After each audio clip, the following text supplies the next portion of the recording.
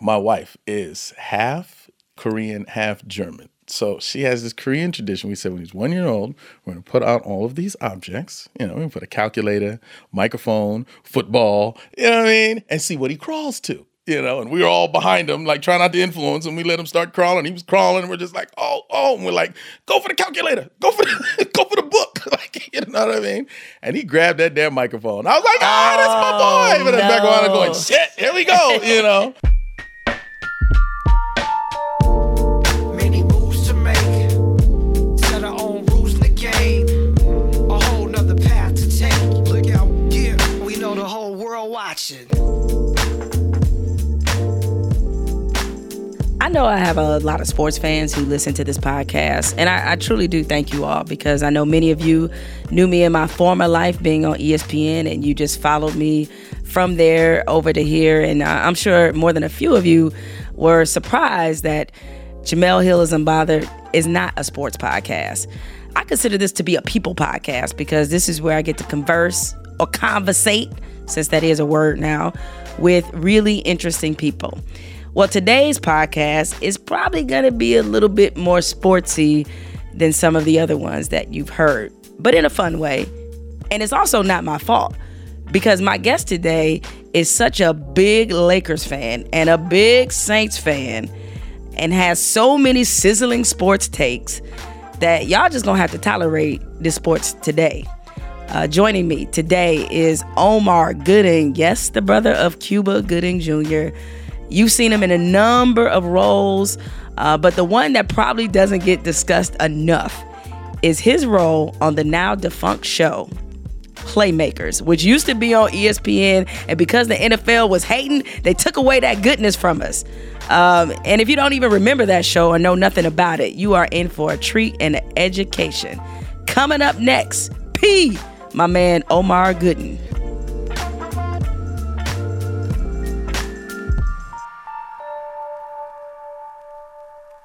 So, OMAR, let's start this by talking about your feet. I like that. Let's talk about your feet. We talked about fresh out the pedicure. Fresh out the pedicure spot. Yeah. I went to, that they banned the little scraping thing to get the heel. They don't do that anymore? They don't do the scraping thing no more. That was the shit. She slapped some gel. Oh, I didn't know we can curse. You can curse, yeah. She slapped the gel at the heel. Really? And she let it sit there for an extra 7 minutes. And it took off, said, boom, ain't no cracks in there, ain't nothing. You look like regular toes now. You like got a whole new foot. Look at that. New foot. I said, okay. Okay. What did you do? She said, well, the acid burns and it takes the flesh right off. I said, say what?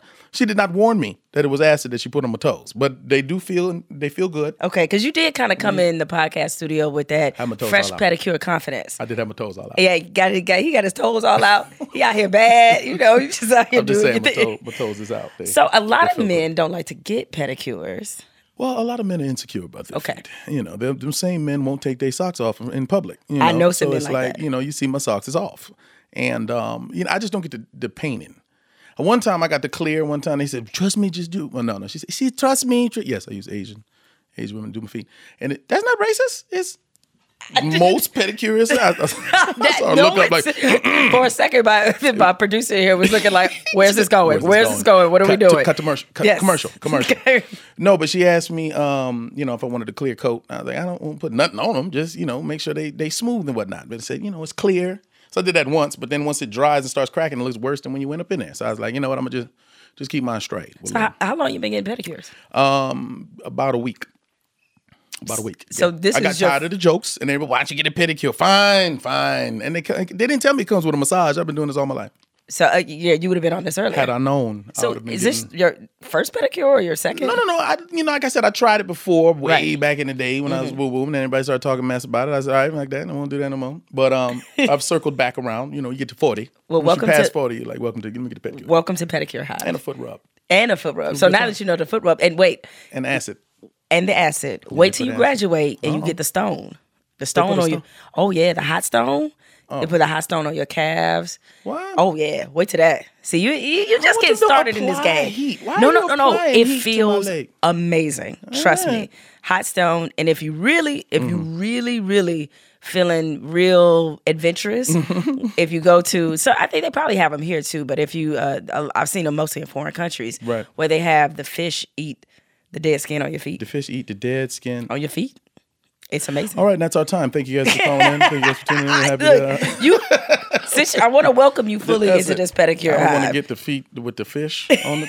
I know it sounds real crazy. Get in my belly. You ain't nibbling on me, homie. I feel like this is for Johnny. Okay, go ahead. well, look, obviously, you're somebody who, you got a great sense of humor, number one, which a lot of people who have followed your career have always known, even though I feel like you've been able to kind of play both serious people, sometimes some would say crazy people, but also kind of funny, lighthearted kind of people. So do you have a preference for one or the other, drama, comedy?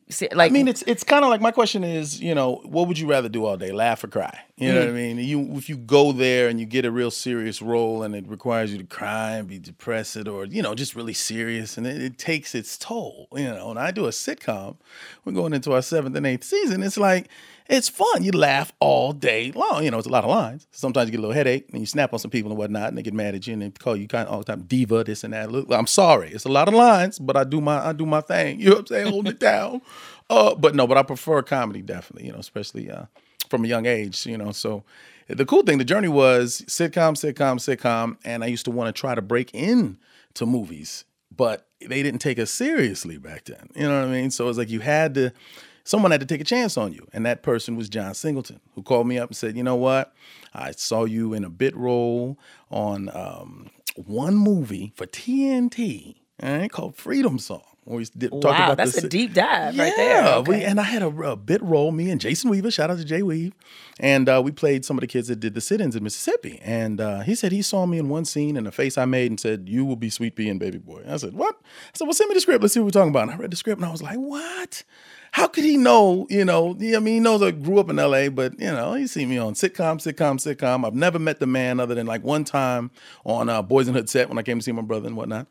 But that was it. So I was so shocked that he saw that in me. But if you look at the movies that he's done, you see a pattern. He'll take someone from he'll take a rapper and make him a great actor, an unknown and make him an icon. Look what, you know what I'm saying? With Regina King. I mean, Exactly. Most of us at that point, we had only known her as Brenda on 227. List goes on. Morris Chestnut, Cuba Gooding Jr. Who are these people? All of a sudden, they're icons thanks to John. Ice Cube, yeah, he's a great rapper, but can he act? Oh, goddamn, yes, he can. Tupac, like, come on, So he's a bad boy. For him to see that in me, it changed the trajectory of my life, basically. But my career, the phone started ringing now for serious roles after that, but I had to prove myself. And, it's funny, like, how'd you pull that out? And John, like I said, he was a supreme motivator. But, being in L.A., I met a couple people that, oh, man, he playing that Sweet Pea role. I said, oh, yeah, I'm going to kill that. They're like, good luck, bro. I was like, what? Okay, and I kind of took that like, all right, I'm going to show him. And remember the first scene we did was in the garage with the prayer and the bike. And, not the prayer, rather, but him saying he wants to be saved. And that was John said, this is the scene that we are sending to Sony to continue our funding. Like, they're going to see this, you know what I mean? Out that the gate when they went, this one. We first went out the gate in the movie, okay. Let's go. I want you to jump up and down, get your heart racing, do some push-ups, but you know what I mean? So by the time he said action, my heart was just beating out of my chest, you know what I mean? And that was kind of the tempo that was set, the tone that was set from jump, day one, so. Yeah, it's funny because I was going to wait till later in the podcast to do a deep dive into Baby Boy. But now that we're here, now that you've given me the perfect segue. We started with the feet. We nowhere to go. You're right. Nowhere to go but to, of course, to Baby Boy. So that movie is so interesting because I remember the first time I saw it in the theaters. I was thinking, what did I just watch? Right. What just happened? We spent so much time trying to make this like the number one drama of all times, the number one hood classic drama, dramatic, real, and I'd say about 80% of the people that saw it came up to me and said, that was the funniest movie I've ever seen in my life, man. That was just, I laughed nonstop. I was like, damn, I didn't realize we were doing a comedy, brother, but thank you. He's like, no, I'm just saying, it was so real that it was funny as shit. And I was like, thanks, brother. Well, I guess that's why my reaction to it, a friend of mine told me and my girl to go see it. We were like, that might be the most hood shit I've never seen in my life. For real. But it was funny, good substantive hood. Yeah, right? Yeah. And so the character that you played, it's a phrase I continue to say all the time. Unstable creatures, man. Yeah. Unstable creatures. It's a like bad my boy. favorite phrase. I ain't gonna call you that, but Right. you an unstable creature. You know, it's funny that the brilliance of John Singleton will never be measured. A lot of people, you see a film or a television show and you kind of wonder how much was the writing and how much was the actor's choice and how much was the director's choice to let the actor do his thing. So it's like on Family Time, it's written in a way that we have freedom to do what we want. So we get the basic stuff out the way, and then you see punchline, punchline, punchline. That's a lot of our own punchlines that we're throwing into the writers.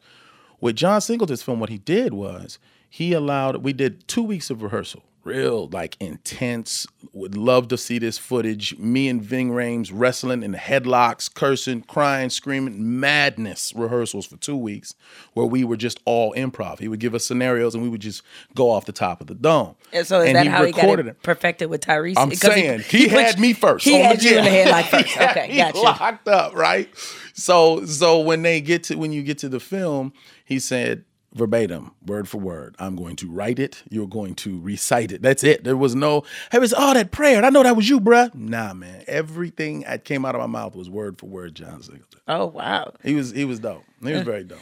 Yeah, I mean, his legacy is, it's kind of hard to put it into words, but for you, what will be his lasting mark that he made? I'm just saying, the way he motivates. I mean, he brings stuff out in you that you didn't know you have. And I could see him do it with every character because doing the rehearsals with everyone, seeing where they started and where they ended up, was amazing. But like myself, I mean, he called me out on one of the rehearsals and yeah, everybody needs to, just really focus on their characters, really hone this in. And some of us need to step it up. All right, good night. You guys, I'm like, did he just big eye me directly in front of everybody? Like, you know what I mean? So the next day I came in, I was fired up. And that led to the wrestling on the floor and the headlocks and all that. But everyone was like, damn, what happened overnight, man? You take a class or something? I was like, you nigga. He called me out in front of everybody. You kidding me? And I just kept that fire and, to motivate. But he was a bad man, a visionary, man. The things he saw and the way he was able to just put everything together. And a lot of it was just trust me, just do it. Like, all right. He tell me start doing jumping jacks. I'm 20 years old. Like, nigga, I'm fine. I'm like, no, jump up and down, Brad, and then do some push-ups. You know what I mean? All right. You feel that, huh? Action. Oh, shit. That nigga. Yeah. I was like, what happened right there? Oh, because he said, you know what I mean? So, it's a bad boy. So, do you think Baby Boy is the kind of movie, because you guys put it down so amazingly well. Thank you. Is that the kind of a movie that, do you feel like that could be remade today? Could Baby Boy happen in 2019? Ooh, that would be interesting.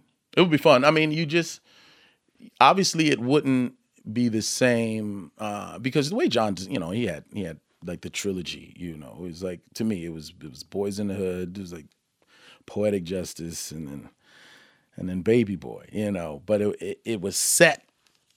It set the mark for where it needed to be. I mean, someone has to just come with it in a way that's so authentic, but it's kind of hard. My short answer is no, but but I don't want to say all hope is lost on creativity and people being able to pull it out. They just have to follow his blueprint. You have to, if you sit there and say, I studied John's entire career, I watched every line, I saw the behind the scenes, I read the books, I read the transcripts, I was there, this and that, I saw him at USC. If you did all that, like Kobe Bryant's the greatest brother to ever dribble a basketball because he was able to study Michael Jordan.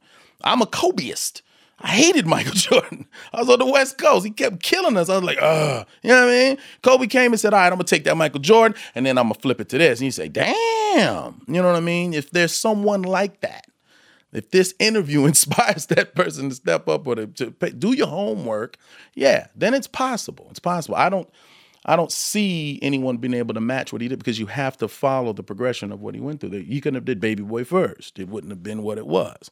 I wouldn't have been in it. No, I mean, he wouldn't have started. It wouldn't have started different people, but he had to go to the progression of the things he learned professionally and bring it to that. So, I mean, you get things like when people talk about the remakes of, well, I'm not going to throw any movies under the bus, but there was a movie, I was like, oh, that wasn't bad. And people were like, man, please, that wasn't like the first one. The first one was bad. I was like, it's not the first one. It's a new version. It's a whole new, well, these young niggas don't know it. And I'm like, oh my God.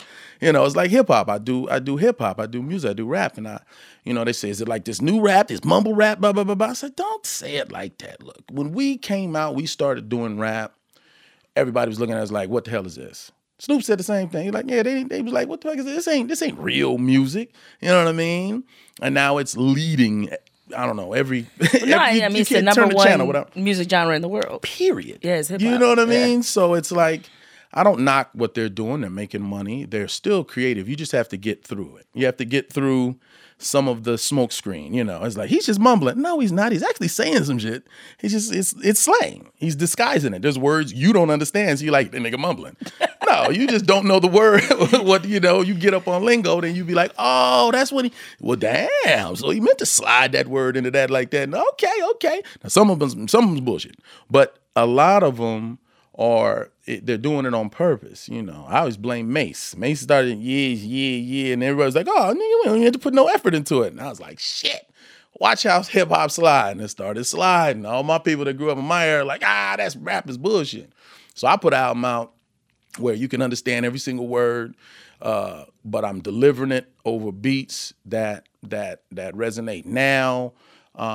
And my lyrical content is cool. I mean, my producer said, why don't we do something where you get introspective and you explain a couple things that you went through in your life and your career people are curious about. So I touched on Baby Boy a little bit. I touched on my brother being Cuba Jr. I just had a son. I talked to my son. I just lost my father. I did a song about what he taught me and how I pass it down here. I mean, just little introspective things that about me, and it's resonating. People are digging it. So I'm like, all right, but I'm not trying to be like anything. I'm not just like, you don't sound like nobody, But you go, oh yeah, you kind of sound like this guy, and kind of sound like that guy, but you ain't doing mumble rap, so you must be about to kill these young niggas. Go get them.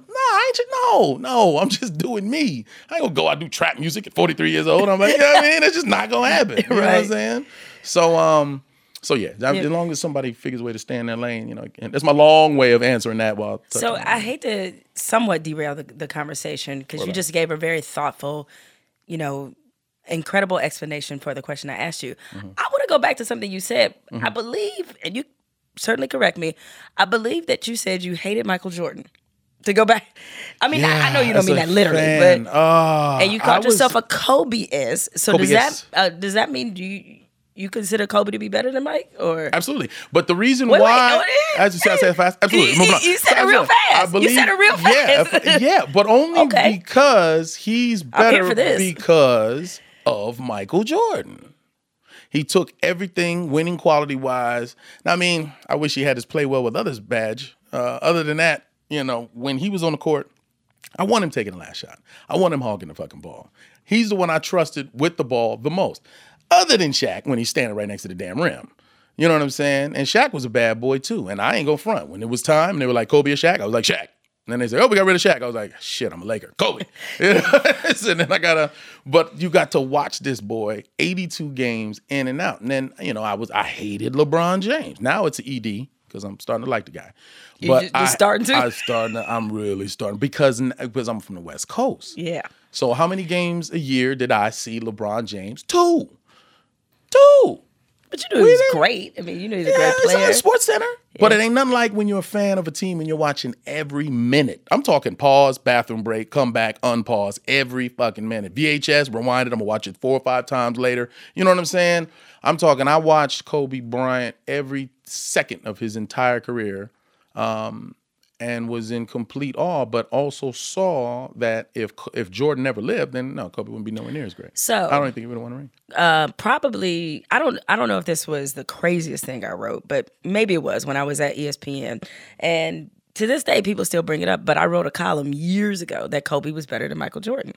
And the reason I wrote that column, it wasn't just it wasn't just to create, controversy or anything like that. But the reason I wrote it is because I was looking at it from just purely a playing style, purely just what they could do, like imagining them in a one-on-one game. Because I know, look, it's a lot of, as you know, Michael Jordan, the further he's been removed from the game, people talk about him now like he's Paul Bunyan.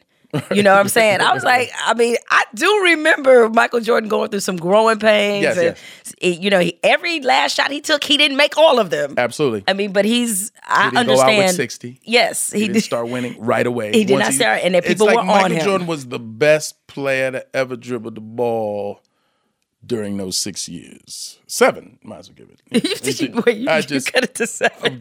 That's it. Well, I mean, he got to take the year in the middle where he came back and still, you know, what I mean, he's still the baddest. He took a year off, came back and three-peated, man. Hey. Yeah, that was bad. Ain't nobody gonna ever do that. No, and then at 40 years old, when Mike had ballooned to a power forward, he was still out there giving people, you know, he was still out there giving them 20 a game, and you know, he couldn't jump over. He couldn't jump over your big toe. And he was still out there. He had one shot. Was like if Kobe was Jordan was like if Jordan was to have a son and then like he would just follow him everywhere and then just made the perfect him. That's what I felt like he was to me. Well, there was even at 6, you tore your Achilles. I know. Limped off, came back, hit the shots. Hit the free throws. It's like crazy. I mean, and then after you come back from that, you give him 60 on a team that did not want to give you 60. So again, I know that he will never have the hardware that Michael Jordan has, so that's not really the debate. But just in terms of an ability standpoint, just as good to me, just as good or better. That month, I know you know this as a Laker fan. That month where Kobe basically was like, "Fuck it, I'm averaging 70," right? Yeah.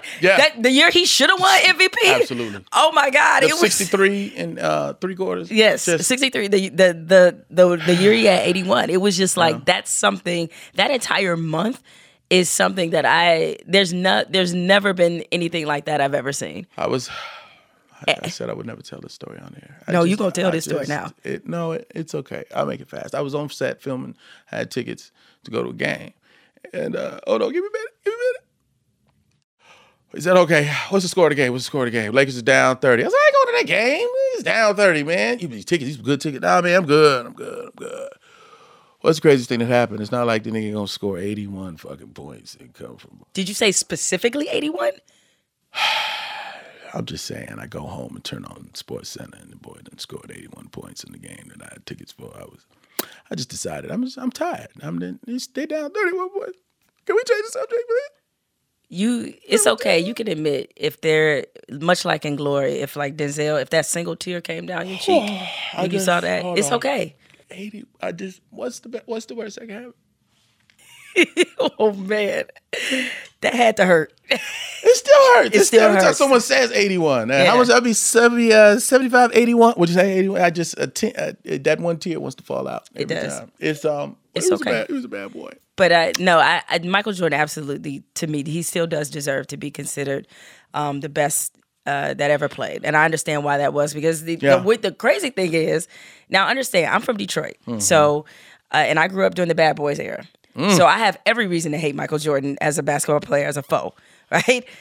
Totally do. Then you had to bring up the Pistons. Oh yeah, had to bring up. I'm sorry, we were on such a good. We had such a good vibe going.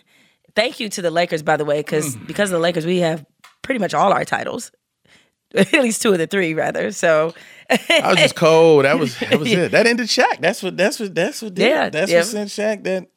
That was a crazy year. I mean, we was out there. Y'all had Thanos. Y'all had Thanos. No, that was before that. I think the year before. No, yeah. Well, but we went through. Yeah, then we went through all of the West Coast, no problem. And ran into the Bad Boys. What the? Ran into the Bad Boys. That wasn't the Bad Boys, but the sequel. The sequel, a little different though, because the game was different. Yeah. But yes, all those Hall of Famers. All those rings, and yet, and yet we gave you the gentleman sweep. The absolute, yeah. Should have probably swept you. Probably should have. Should have probably. Was that when it was still 2-3-2 too? Yeah, it was 2-3-2. That's what I hated the worst. I was like, we don't get a chance to. No, we ain't gonna. You ain't gonna make it out of Detroit. Look, the Pistons lost the first one. Won the second one, and then that was it. It was I knew when out. we went over that. I said, this might be a problem. I kept the faith as a fan. It was last game. We gonna win this one. Malone gonna go for 20. Like, it was the worst shit ever. It was Malone nothing sweeter having been growing up and seeing how Karl Malone split Isaiah's wig, and he nailed him with one of them elbows with 40 stitches. Seeing Karl Malone without a title, I was like, yes, it does come back. Karma. Yeah, that hurt. It's real. That hurt. But, before that, of course, when we beat y'all with Magic and them, you know what I'm saying? We honestly should have three-peated then, but that's okay. Yeah. I mean, we should have three-peated. Why you bringing up old stuff? Is this a sports podcast? Let's move on. Are we good? I'm sorry. I got carried away. It is. You're right. It is. So, but where I was going was that I find myself defending Michael Jordan a lot now because of the LeBron Oh, we didn't even get to LeBron. Yeah, That's what I was trying because to get to. now the current conversation is LeBron is greater, or is he greater than Michael Jordan? See, none of that's fair either. No, not a chance. You know, and I hated him. At first, he came out and he talked about hate. I don't really hate Michael Jordan like that. Well, a little bit, but not like that. It was more, you know, because with Kobe, it was, he'll never be Jordan, he'll be Jordan. I was like, shit, he better than Jordan because he took Jordan shit and then kept going. He's like, no, knock it off. All right, fine. Then he get the rings, he gets the injury, whatever. All right, a little bit of bad luck, whatever. And then, but as soon as LeBron James came out, like the nickname, no, he was the king. He's the king, baddest man, better than Kobe. Forget the Kobe. Is he as good as Jordan? Like, well, we just gonna skip Kobe right now and go straight to is he better than Jordan? Why don't we just start with Kobe first? You know what I mean? Like, work your way up. Work your way up. You just go straight to is he Jordan? Like, damn, I hate this dude. And when they talked about us getting him, I was like, and I had a long conversation with my buddy, he's a coach, and he said, he's coming. And I was like, fuck yeah, I don't want him. Hell no. Oh, you were not one of those Laker fans. I was that guy. God. I said, I don't want him. But I said, I'll take him. I don't want him, but I'll take him. If it happens, Man, fine. ridiculous. But it's not going to happen, and I don't want him. I'd rather we get Paul George and a couple other guys, maybe some Kawhi, blah, blah, blah. And when it happened, it was like, The reason why I quickly changed my tune is when I realized how much excitement came back to L.A. When I realized that he jump-started the culture, everybody's jazzed and everybody's pumped about it. You know, I was like, you know what, that's good. You know what? I thank him for that. We going to get a LeBron jersey? Hell no. Not until he get us a ring. As soon as he get us a ring, then I'll cop that. Really? Oh, yeah. Okay. Oh, yeah. So how do you feel as a diehard Laker fan, the fact that it's not just y'all the talk of the town anymore. It's the Clippers. There's only 2 real Clipper fans anyway, so it's not like I got a lot of people that be talking shit. You know, I mean, I got one homeboy I grew up with, and you got Clipper Darryl. Other than that, you know, Marcellus. Man, Clipper Darryl, shout out. Hey, yeah, you know what I'm saying? Clipper D, you know. So, I mean, it's cool. I'm happy for them. I was really happy for them. I'm happy for the city. I'm that kind of, you know, when the Clippers were doing good, in our time we was doing trash, I was rooting for the Clippers. No bullshit.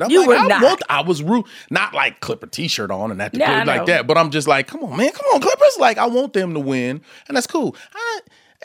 There's some type of, like, you know, you play somebody, and let's say a sport or a board game or something, you beat them 20 games in a row. They win one and act like they beat you every game. Yeah, that's the Clippers. That's the Clippers. But I would be okay with it because we have 16. You know, I can get over that. I'll be fine. It'll be a bad year, but we'll move on. But now I'm excited. I'm happy for, you know what? And there's another one. You'll be like, yeah, right.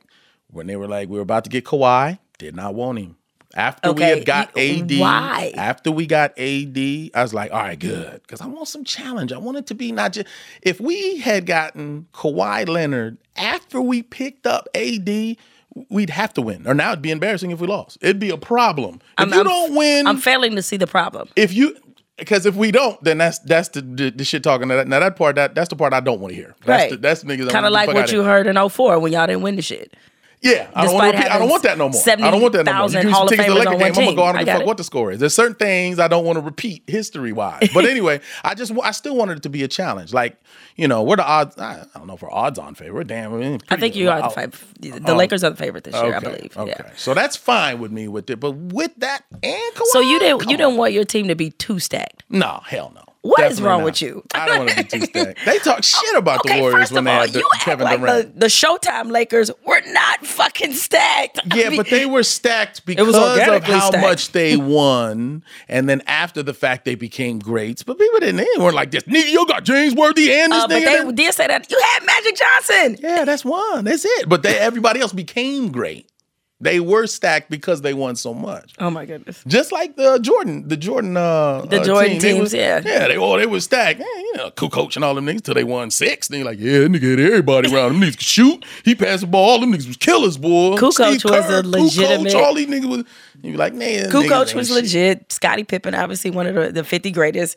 They had Rodman. Okay, Rodman was the best. Yeah. Still arguably the best defensive player in the year. It turned into a stacked team. You know what? Y'all Laker fans, y'all killed me. But it wasn't like the Warriors where they took a motherfucker that you knew was the baddest man on the planet, threw him in, and then made it almost I see nothing wrong with it. All 3 of them niggas had to get hurt for them to lose. They still, everyone was. It was just. I think Kerr was out there on that last game. He was like, "Fuck it, pass me, I'm over." Everybody's hurt. Now you have to realize my opinion is shaped for the fact that right now the Pistons are in the basketball projects. Like we in the projects right now. Yeah. But I feel like it's kind of like with Good Times where every now and again, James would have a slither again, like that good job.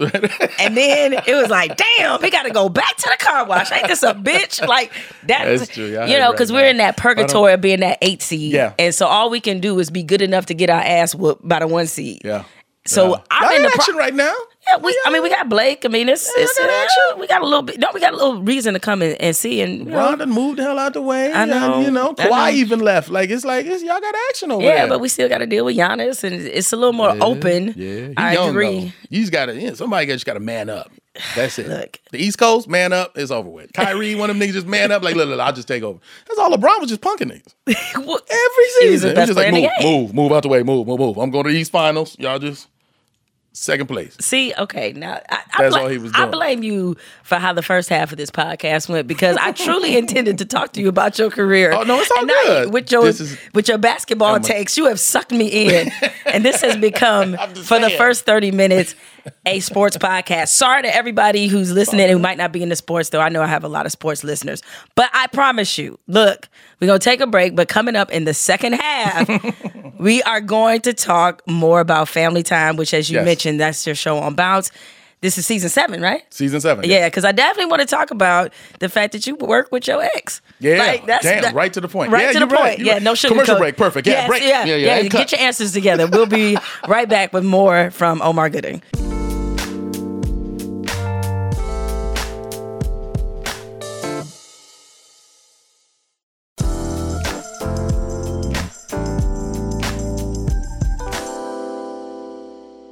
Are you done with these hot sports takes? Because I swear. That's it. You got it out your system. We talked about the Lakers enough. Okay. Saints. I do have that. But we keep going. That's it. That's all. That's it. Not right now. Not right now. We're gonna wait. Family time. That's right. TV. We are talking about family time. Bounce TV. Yes, Lord. Season 7. Now, Season 7, man. You are not just. I mean, you're not just the lead actor. You're also a writer and a producer. Yes, ma'am. You just want all the checks? I want all the checks. I want all the checks. I got, you know what I mean? When I watch it, I'm like, oh man, we should have did this. How about we say that? When I'm there, I'm so hands-on. I like to be in scenes that I'm not in, even though I'm in 90% of the scenes anyway. So it only made sense. But what is it like wearing 3 hats for one show? You said, what is it like? Yeah, what is it like? It's a lot. It's a lot. I looking back, I'd like to be written out of some of the scenes. And it's funny, as we go into season 7, it's like the kids are out of the house now, so they're not in every episode. They're not in a lot of the scenes. It's a lot of the storylines are driven about we're empty nesters now. Okay, the kids are gone. My character's like, good, they're gone. I can walk around in my drawers. And then she's more like, oh, where are the babies? That type of thing. So then she gets a job. She starts her own business, which is fun. The fans are going to love that aspect. I have a new assistant. Shout out to Top Notch. She did an excellent job. It's very fast paced. It's very, we get guest stars on, or guest casts will come on and go, man, how the hell y'all memorize all these lines in like 20 seconds, and then they throw punches at us, and she just hit the ground running. She was getting in and out of her quick changes even fast. I'm catching her in the hallways like, can you slow down a little bit? I need a little break. I was trying to just rest for 2 seconds, but she was changed quick.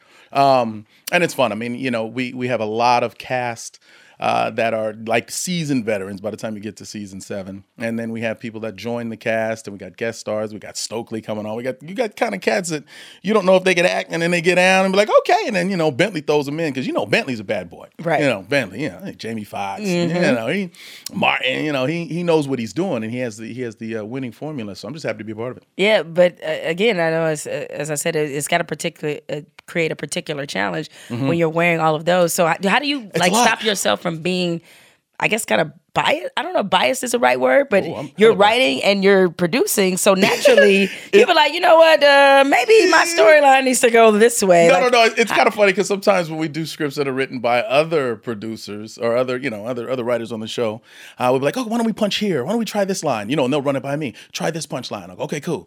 All right, this time around, why don't you try this little punch here? And I go, all right, cool. And then we'll get to the script that I wrote specifically. Like, why don't you try this punch? I'm like, no, I like the original better. I think it's well written. I don't think we need to touch this at all. Let's just try it. Let's just, we're trying to get through the day. It's a long day. It's a lot of scenes. So, there's a little bit of that. And then it's funny, every time one of the writers is their show, you can tell because they're up in front like, yeah, that looks good. Why don't we try it again? But give it a little bit more. I'm like, if you don't sit your ass down, we're doing this for 7 seasons, bruh. I don't need your extra input. We know this is your episode, okay? We gonna get it. But it's fun. We get the whole thing done. We get like a season done in a little over a month. The whole season. It's insane. I come from the old school. You take 5 days to shoot an episode. First day, table read. Second day, a little bit of a run through. All right. Wednesday, you repolish it, rewrite a couple of new things. Then you start the run throughs on Thursday, one for the producers, then one for the network. Then Friday, you bring in the studio audience. By then, everything's polished. It's fun. It's easy. Boom. But you get your time to learn everything and work new. Nah, we do about 2-3 episodes in a day. And we bounce around back and forth from each one. I'm like, Tyler Perry ain't got nothing on that. Oh, you wait, and then you were bouncing back. What bouncing for different? Wow. Oh, that's the wrong episode. Did you? Well, your hair wasn't like that. I said, well, I got to fade, man. This is gonna look like this. Hope they don't pay too close attention. Okay, so continuity be damned. Continuity be damned. All the bedroom scenes we shot that in one block. Me and Angel hair looked the same every episode. They were like, they always look like this. Well, that's how they look when they go into bed. But his fade is higher. No. So I know regular listener or regular watchers of the show probably know this already, but I can't say that I've ever heard of a situation like this. I'm sure it's happened because it's Hollywood, right. But the fact is that your TV wife is played by somebody you actually dated in real life for several years. That was a fun conversation with my actual boo boo cakes. I said, yeah, baby, listen here. So I'm doing this new show. If you're on board with it, and I just found out, and it literally happened like that. Now, I met Bentley on the set of Love That Girl. They said, we want you to come in and play a role in Love That Girl. I said, all right, cool, no problem. Came on, did it, boom, boom, boom. He said, you know what? Got another script. You'd love it. Meet me on Thursday. Met him on Thursday. We filmed the entire season by like the following Tuesday. You know what I mean? Everything happened super fast. Over the weekend, I looked at the script. I looked at the top of the script. I see my name. I see Angel Conwell. I said, oh, shit. This is going to be interesting. So, I went home. My wife knows the deal. She said, okay, all right, yeah, get the check. Didn't mean she was just cool, smooth sailing. That first whole season, 7 days, was long. It was a long week. It was a long 7 days. Huh? It was a long week. I'm like, whoa, let's get this scene over with. Let's move. Come on, let me get back home. And then I'll see y'all next year. But it's great though. Everybody gets along now. We're expecting baby number 2 at home. So, life is good. God is good. Yeah. And for those who don't know, Angel was your girlfriend also in Baby Boy. That's how you guys met, that's right? exactly how we met. Okay. We had met through a mutual acquaintance beforehand. And then the day of the table reads, she walked. It was funny because when I saw her, I was like, oh, hey, what's up? Angel, right? Yeah, how you doing? A little fake hug, like, oh, how you doing? I said, you reading for something? You in it? She's like, yeah, I'm supposed to play Snoop Dogg's girlfriend. And I went, I don't know about that one. I don't think he has a girlfriend because that's old girl Taraj. Well, let's just go on in and see what happens. And we walk in, and then she sat down right next to me. I'm like, look at that. What are the odds? You play Kim. No, you play my girlfriend. What? Oh, I didn't know that. And that was the first time we even found out about that. And we filmed the movie. And it was funny because we bonded so much because I was kind of standoffish in the film. Like I had my guys that I grew up with, my day ones, I would go home with, blah, blah, blah. That is what it is. But some of the other characters wanted to bond and Tyrese said, I'll come to my house and spend the night. Let's do this and that. And I was just like, nah, bruh, I'm going home. When I come on, I kind of need that kind of loner mentality type of thing, but your boy that'll snap at him. That's just kind of the zone I got into other than with Angel. So it was me and her, and then it was them, So we got really close. He said, cut. We kept going. You know what I'm saying? 3-4 years later, we still like, oh, P. Kim, get my gun. Wait a minute, I'm sorry. But she's really cool. So we stayed, thank God we stayed friends. I was going to say, I'm assuming it may not have been an amicable split, as in when the actual split happened. Yeah. But we obviously split up during Playmakers. Like that segue? That's look right at you. around. Look That's at right you. as we was doing Playmakers was right around the end. Okay. Yeah, it was a lot. Filming now out in your Toronto. character really makes more sense. Makes a lot more sense. That boy was wildin'. That boy, no. So a lot of people out there do not know of the urban legend of Playmakers just because it was here for a good time, not a long time. Right. So Playmakers, for those who don't know, it was a series that was on ESPN, and it was basically kind of like the NFL. If somebody from The Wire made an NFL drama, about all the shit that goes down in the league, everything that goes on in the league that not everybody might have been aware about. Correct. That wasn't in the news or in the front of the news per se. It's like more like rumors and hearsay, all on one team. One team. The coach was doing this guy was doing that, but like every member. This series was epic. It was dope. And it was dope. So dope, the NFL shut that shit down. Absolutely. Because it hit a little too close to home. You know, it was cold because when they shut it down, we were shocked, but not that shocked. Because right when we got it, they said, you can't mention NFL. We're filming out in Toronto, so you can talk about the CFL all you want, but don't mention NF and L in any interview. And if you guys really kill it, we'll get picked up for another season. It wasn't going to happen. Yeah, the NFL was like, mm-mm. They should have just said it was a one-off from jump. Like, Well, the funny thing is as people, as the NFL, I guess, as you can say, they've gotten more exposed, and as those kind of stories that were being addressed on Playmakers, everybody's like, oh, that shit was real. Yeah, like, exactly. It was really a documentary. Exactly. Okay? It was ahead of its time. It was totally ahead of its time. Yeah. Now, and everybody's like, why didn't somebody else pick it up? Like, ain't nobody gonna touch it if NFL said no. You want to risk that $1 billion contract? Hell no. No sports network would, but I contend, look, we're in the age of streaming services. You got Hulu, Amazon. Yeah. Somebody needs to pick up Playmakers. Yeah. Somebody needs to, or at least do some sort of, not necessarily a spinoff, but do some kind of recreation of Playmakers, man. Awesome. Because I think it will work even better today. But you played a guy, Demetrius Harris. Yeah. Now I'm trying to remember, was that the Lawrence Taylor He was the star running back. Oh, he was the running back. Coke, and he was more like, what he doing coke in the bathroom? Yeah, exactly. Yeah, that was him. He was shooting up at halftime. That's and then why I coming say out it's and doing Lawrence his thing. Taylor because of that. Yeah. Oh, not, yeah. Not that And Lawrence, then, Right. Well, Lawrence did say, I believe he did say he used to get high. I'm thinking Michael Irvin, but yeah, no. Maybe? That's where I was a little closer. Somebody got high. They was both getting high. But Demetrius was getting high. Demetrius was dope. And it was a dream role for me because I worked my entire life, really. I mean, I did sitcoms I started when I was 10. I did a show that went Wild and Crazy Kids, Nickelodeon. It went 3 years. And I did Hanging with Mr. Cooper 5 years. And I did Smart Guy 3 more years. Next thing you know, I'm out of high school already. You know what I mean? And I'm 24 years old and I do Baby Boy. But when I wanted to play football. So first day of high school, very first day, I got the speech from the coach. Coach said, all right, so this is all about dedication. If you don't want to be here, you need to get the hell out of here. I know this is first day of high school. Practice starts today. All right, break. See y'all after. I walked over. I said, hey, coach, check this one out. I got a show that I'm doing, right? I got a couple auditions later. I don't know if I can make it every day. He's like, good, get the hell out of here, But I'd show up every day, and he just never would let me play. So when I got the chance to play this role, I was like, oh, I'm going to get this. And this was still in the auditioning phase. You know what I mean? So I got to do the push-ups on the floor and hop up on the table and everything going on. They was like, oh, you got the job, nigga. Settle down. Put your shirt on, and it was fun. It was a dream come true. And I love Toronto. Yeah, and how many people, because again, I think the fact that it was taken away after one season almost added to his lore and his legend. Right. How many people still talk to you about Playmakers? Every day I get at least one person that says, man. And it's funny too, because of all of the different shows that I've done, I can tell a person's age about what it is that they say there. I love Wild and Crazy Kids. You about 35, 40? Yeah, you got to be a little older to know that one. That Smart Guy was my shit. And you 20, 28, 29, I got you. But Playmakers, it was crazy. I never felt that kind of stardom in my life. We used to go to Vegas all the time. And that was the only time I needed security to walk through a casino one time. And it wasn't just black people. You know what I mean? It wasn't like, oh man, you my shit. I didn't ever seen a brother on TV. No, this was people I didn't know who. I was like, no, who do you think I am? Like, DH, you DH. Oh yes, that is me actually. Yeah, let's go ahead. And that it was insane. It was insane. So who knows what would happen if that came back. Now, as some people know that you're in a famous family, an entertainment family. Yes. What is it like growing up in a family where entertainment is the family business? Normal. It's everybody's a ham. My sister's hilarious. She does comedy. My brother won an Oscar. My other brother plays bass with my dad. My mom's singing.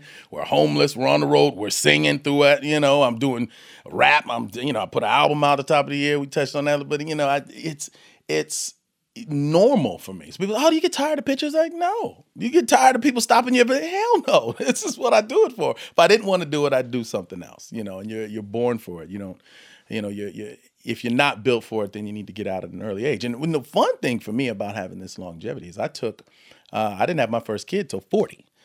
Shout out to OMAR Jr., who's, about to turn 3. Put the numbers together and tell how old I am.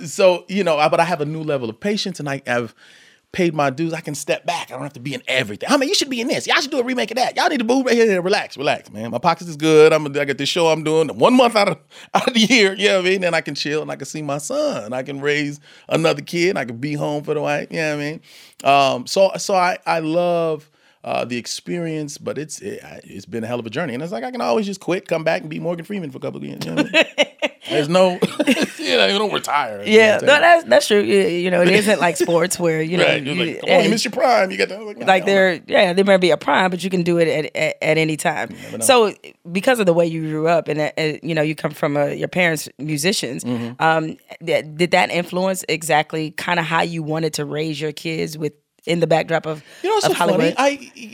I was always like, let it happen. It's funny. My wife is half Korean, half German. So she has this Korean tradition. We said when he's 1 year old, we're going to put out all of these objects. We're going to put a calculator, microphone, football, and see what he crawls to. And we were all behind him, like trying not to influence him. We let him start crawling. He was crawling, and we're just like, oh, and we're like, go for the calculator, go for the book, like, you know what I mean? And he grabbed that damn microphone. I was like, that's my boy. No. And in the back of the going, shit, here we go, So, and he loves to sing, and he's very, he's 2, and he's huge, he's like big as a 5-year-old. People say, oh, how old is he? 5 or 6? Son, what's your name? He's looking at him like, I'm 2. But it's kind of cool to see what he's going to be. Like I said, it's either in you or it's not. My brother's got 3 kids. One of them is an actor, and the other 2 are like, please, I'm cool. Let me just do me, So you just kind of let it happen.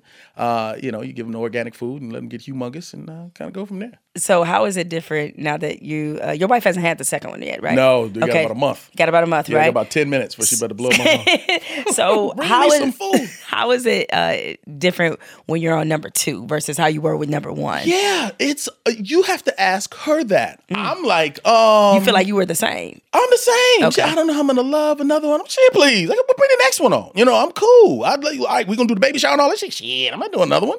We did the first one, and now I'm good. I just want to get this big one out of me. I'm just like, damn. But remember all the baby pictures, and we did all the pregnancy photos and all that. She like, shit, I'm good. What we got?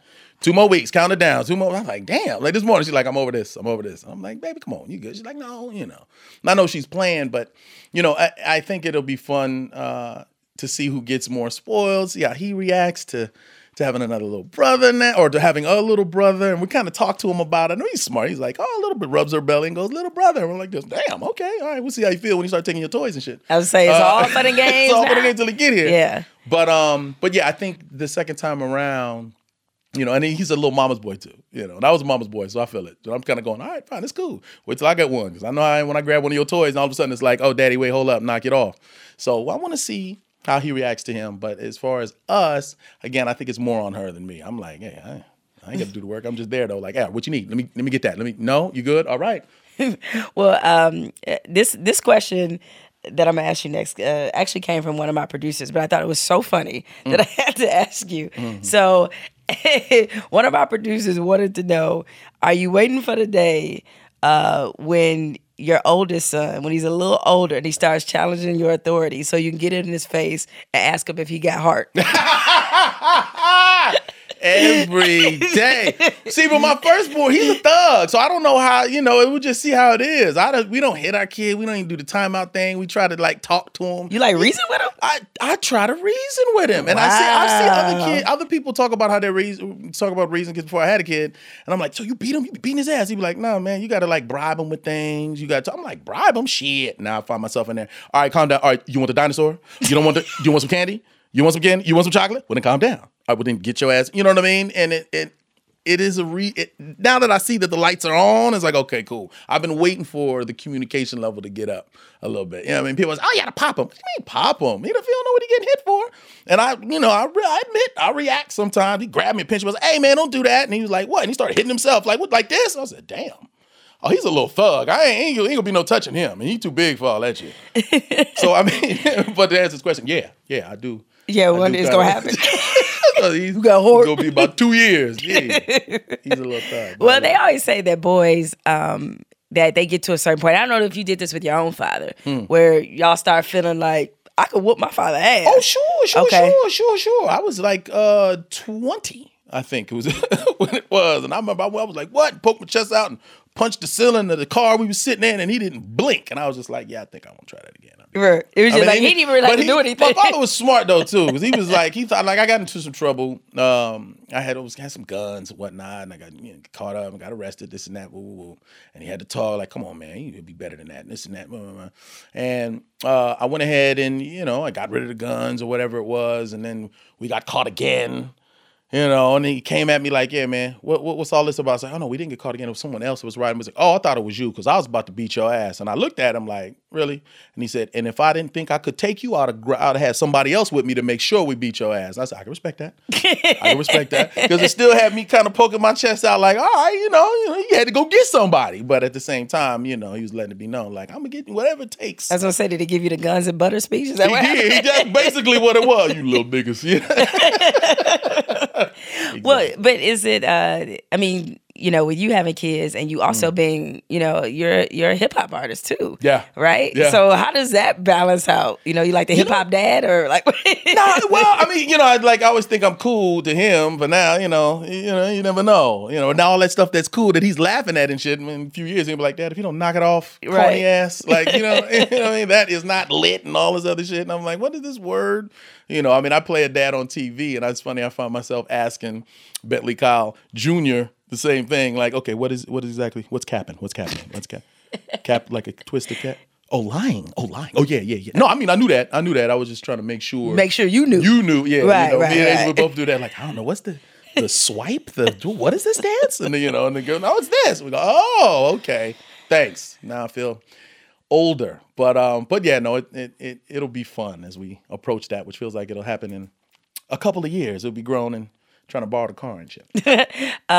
So my, you know, based off my deep dive into your life and career, the show, that was your early favorite first rap song, right? It's the first song that I ever memorized. Okay. And do you still know the words? My best. Excuse me, Dougie Fresh. Yes. Have you ever? Okay. Anyway, so when I first. It was the first song that I did. I memorized it, and we did it for fourth grade talent show. Me and a buddy of mine, and then my brother also did it for a show. Remember a show called "Putting on the Hits"? I do. You remember that? Yeah. He took first place like 2 times in a row, and then went for like the grand prize, and then lost to somebody that could spin their head all the way around. But one of the judges produced The Exorcist, and we always knew the fix was in. The fix was in. So then I did it. I swear to God, it's a true story. And then I did it, and then you know he became an actor, and then all of a sudden I became an actor. He's like, look, man, stop following me. Get your own. I was like, well, I can rap, nigga. Do that. But I spit some bars right now, homie. Oh. No, but it's fun. And then, you know, a lot of stuff, like I said, it happened organically. I didn't know that I wanted to be an actor. My brother had me go pick up a script for him. His agent saw me. I brought it to him. She said, oh, wait, would you like to go out on some roles? Maybe I'm 9. I don't know. Shit, fine. Why not? And they sent me on 2 auditions in one day, and I booked one. And it was just like, Mom was like, all right, you can try it for a little bit, you know, and we'll just see where this goes. And a couple of years later, you know, I had a regular show. So it was just, it was fun. Was it hard to kind of, you know, have your own separate identity? Because I'm sure you probably went through a period where you were probably tired of people being like, oh, yeah, that's Cuba Gooding's little brother. Yeah, I told you about the, I was about to say, I told you about the guns in the car, right? No, didn't we touch on that already? Yeah, I was trying to shoot somebody. No. Yeah, well, you know, the fun thing was there's a huge gap. It's 9 years difference between my brother and I. You know what I mean? So it was like his people and my people. You know, I'm like the little brother, gonna borrow your clothes, gonna hang out with you, you know, that type of thing. So we weren't neck and neck in that regard. And it was always a plus. It still is. It's always been a plus. It's never been a negative. Like, that's your brother? Like, are you kidding me? You know, if I go into an audition room, it's not like, oh, he won an Oscar. It's pressure, huh? Shit. They'd be like, Gooding, you wouldn't happen to be. I said, yeah, it's my brother. Oh my God, I love him. Please. Icebreaker, you know, and everybody's cool and relaxed. And then, so, you know, they never, you ain't gonna get the job. You still got to audition, nigga. But I do love your brother. You know, it was a great icebreaker. Like, great, thanks. Yeah, like, that's cool. That's cool. Can we go back to the scene now? Yeah. Well, and it's also interesting because you do your own music. And in thinking about it, I mean, you've worked with a lot of really good music names, really big music names on screen. So, yeah. I mean, have you thought about doing some collabos with them? I have a couple people. I said I'm going to keep these in my back pocket until later. You know, this first album I had to kind of J. Cole it, just get my big O out there. Let them know what my hip hop is. You know, I start the album, I'm talking about my son. I do one called Better Me, and I'm talking about, you know, it's kind of a double dedication to my father who had just recently passed, and then him, like the things he taught me back to, you know what I mean? And then it transitions into the single called Swim, which is kind of about the life and the business, how people want to see you. You know, they'd rather see you drown, you know, just to find out if you could swim type of thing. You know what I mean? Then it kind of transitions into a song about The Excuse, which is me answering questions about my career, my life, and touching on being in Baby Boy and stuff like that. And then it progressively gets more and more hip hop, as I like to call it. Like it ends with a song called Homage, which is more up tempo, and I'm spitting like Busta, and I'm going fat, and people are going, "Oh my goodness, I didn't know you can rhyme like that," you know. So now as I go forward, it's like, all right, let's get some collabs in here. Let's call in some, you know. So I've been taking some meetings and hollering at some people, and got some good stuff planned. So I get this. Look at that. This baby right there. She calling right now. She's like, "Are you still there?" Like, phone light up. Uh-oh. Everything. Don't worry. Everything. We still talking, baby. We wrapping it up. Everything all right? All right. She said, "All right." Oh, I can hear it in her voice. Okay. As long as she has not had the baby. right. You ain't late for nothing, is you? Okay, we're good. Let's keep it going. Well, is there anybody who's on your dream list that you would love to work with, music-wise? Oh, music. Yeah, music-wise. Music. Yeah, man. I like J. Cole a whole lot. I think we can put our heads together and really work out something fun. Eminem is one of my favorites. His execution is crazy. I don't know. We have similar things to talk about, but we can find a common ground and get down. Busta Rhymes, E40. These are cats that shaped my hip hop. You know what I mean? So I would love to get down with them. All right. Well, you never know. Before I get you out of here, it's a little game I like to play with the contestants here on Jamel Hill is Unbothered. A game I call This or That. You got 2 choices. Not 4 choices, not 6 choices. Don't invent a choice. Okay. Don't bring in a choice. You got 2 choices. Multiple choice. I like that. All right. 2 choices. 2 choices. Not even multiple. Not even multiple. 1 and 1 is 2. 1 and 1. 2. Okay. Couple choices, Okay.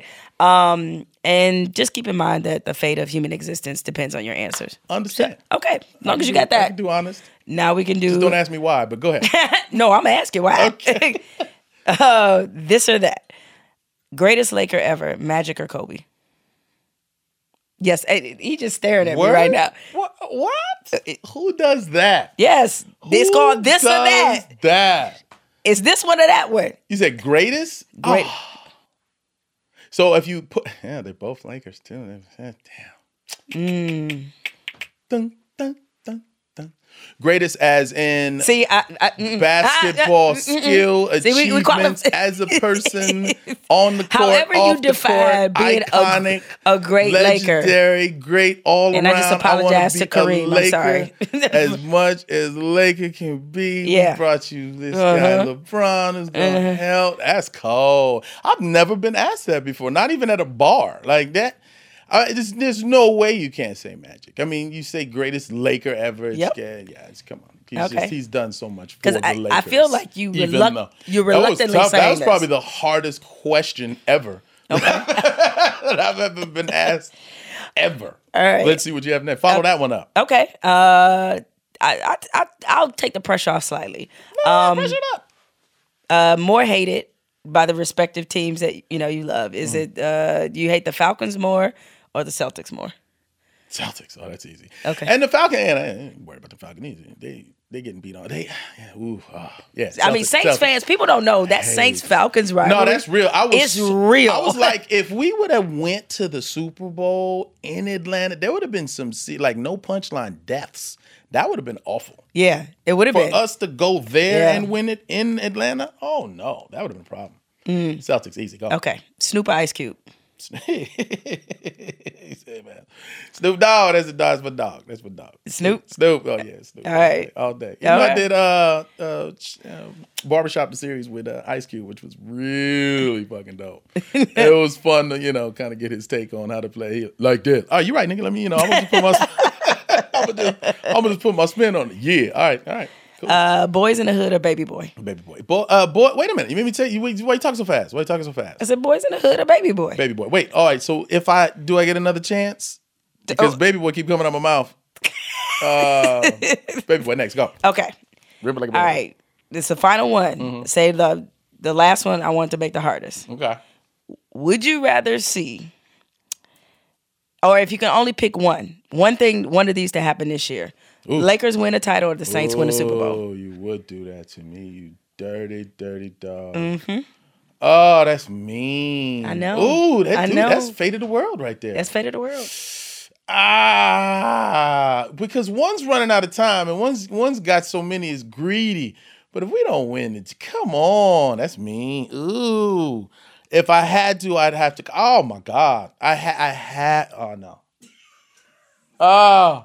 Only because. Oh, and the blood, the purple and the gold is running. It's gonna leak out of my veins right now.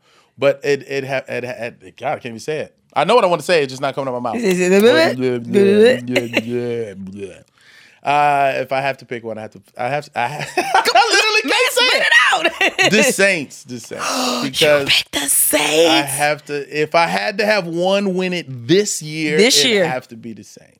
If I can only pick one. Okay. Because if the Lakers don't win this year, this is definitely happening next year. Okay. So you're looking at it from the standpoint of more time. Yeah. Drew Brees he won 2 years. So we need to who that one. He only got one. Right. We got to get one more. Okay. If I had to pick one and I knew one of them was going to win, then I'd say, oh, well, come on, give it to the Saints. Let's get 2. Okay. And then he going to get one more on the way out. At least get him 3. We'd be nice. All right. Well, y'all looking good. We good. Teddy Bridgewater. Teddy stepped up. Yeah, not surprised. Teddy's like, don't trip. I didn't know I was coming in right now. He was like really beaming. Like, whoa, hold on. Let me throw him in the trash can. Relax. I got this. Now, who I'm real proud of is Sean Payton because I was on the fence with that guy. A couple of choices he made. Now, I was in real quick. I wasn't as mad about the call as I was about Sean's call to throw the damn ball. Why are we throwing the fucking ball in the first place? Okay. So you weren't mad at the I know the result. Obviously, you got that reaction. But I was right when he caught the pass. I said, "Oh, we got it. We good. You're gonna run it out, kick the ball. We done." Did you throw the ball? Why are we throwing the ball? Did you throw it again? I hope somebody audible. No, none of them, they're not going to throw each other on the butt. Well, I called this, he did that at the line. No. You should have been running that ball. And then the pass interference obviously was atrocious, but why are we there? I fear for the safety of any NFL official that goes to New Orleans because it's the hatred for the officials are real. Yeah. That is for sure. Yeah. Well, look, Omar, thank you so much for coming by, spending this time. And, the listeners won't get this part of it, but I feel the need to say it, is that he was even more gracious with his time because I had to interrupt our podcast, do another interview, and Omar graciously waited. So I appreciated that. And thanks for turning this somewhat into a sports podcast. Yeah, right on. I've been trying to do this at every interview. You know what I'm saying? Bounce guys looking at me like, mother. We got the mentions in there. And again, Season 7, Family Time, Bounce TV. Bounce TV. Make sure that you catch him for sure. It's on Wednesday nights, right? Wednesday nights. All right, make sure you catch him. All right, he's getting out of here, but I'm still sticking around. Y'all know what's coming up next. Fuck it, I'm bothered.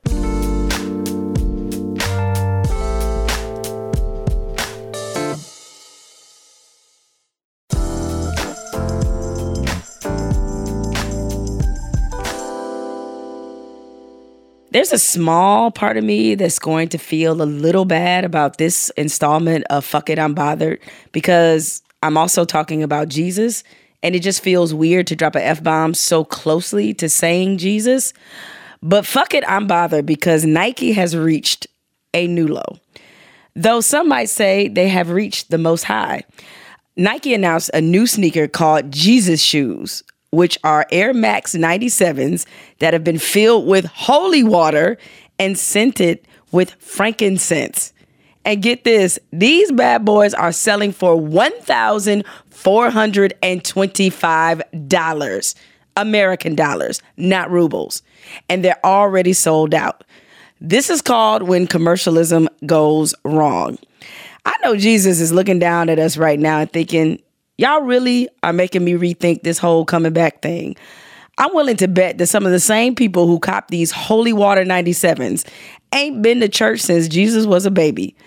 Folks gonna be walking around with Air Jesuses and don't know an Ephesians from a Corinthian. Couldn't name you 1.5 disciple if the future of the planet depended on it.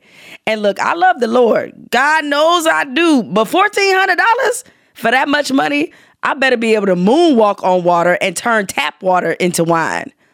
Woo, child, the ghetto. Stay unbothered. Jamel Hill is Unbothered is produced by Spotify Studios and Unbothered Inc. and recorded and edited by Rich Berner and Cadence 13. Ashley Van Horn is our head of talent. Evan Dick is our executive producer. Jesse Burton is the executive producer for Spotify, and Denise Holly is the program manager. Our theme music is provided by Corey Greenleaf and Ben Darwish. You can find more from me on Twitter and Instagram at Jamel Hill.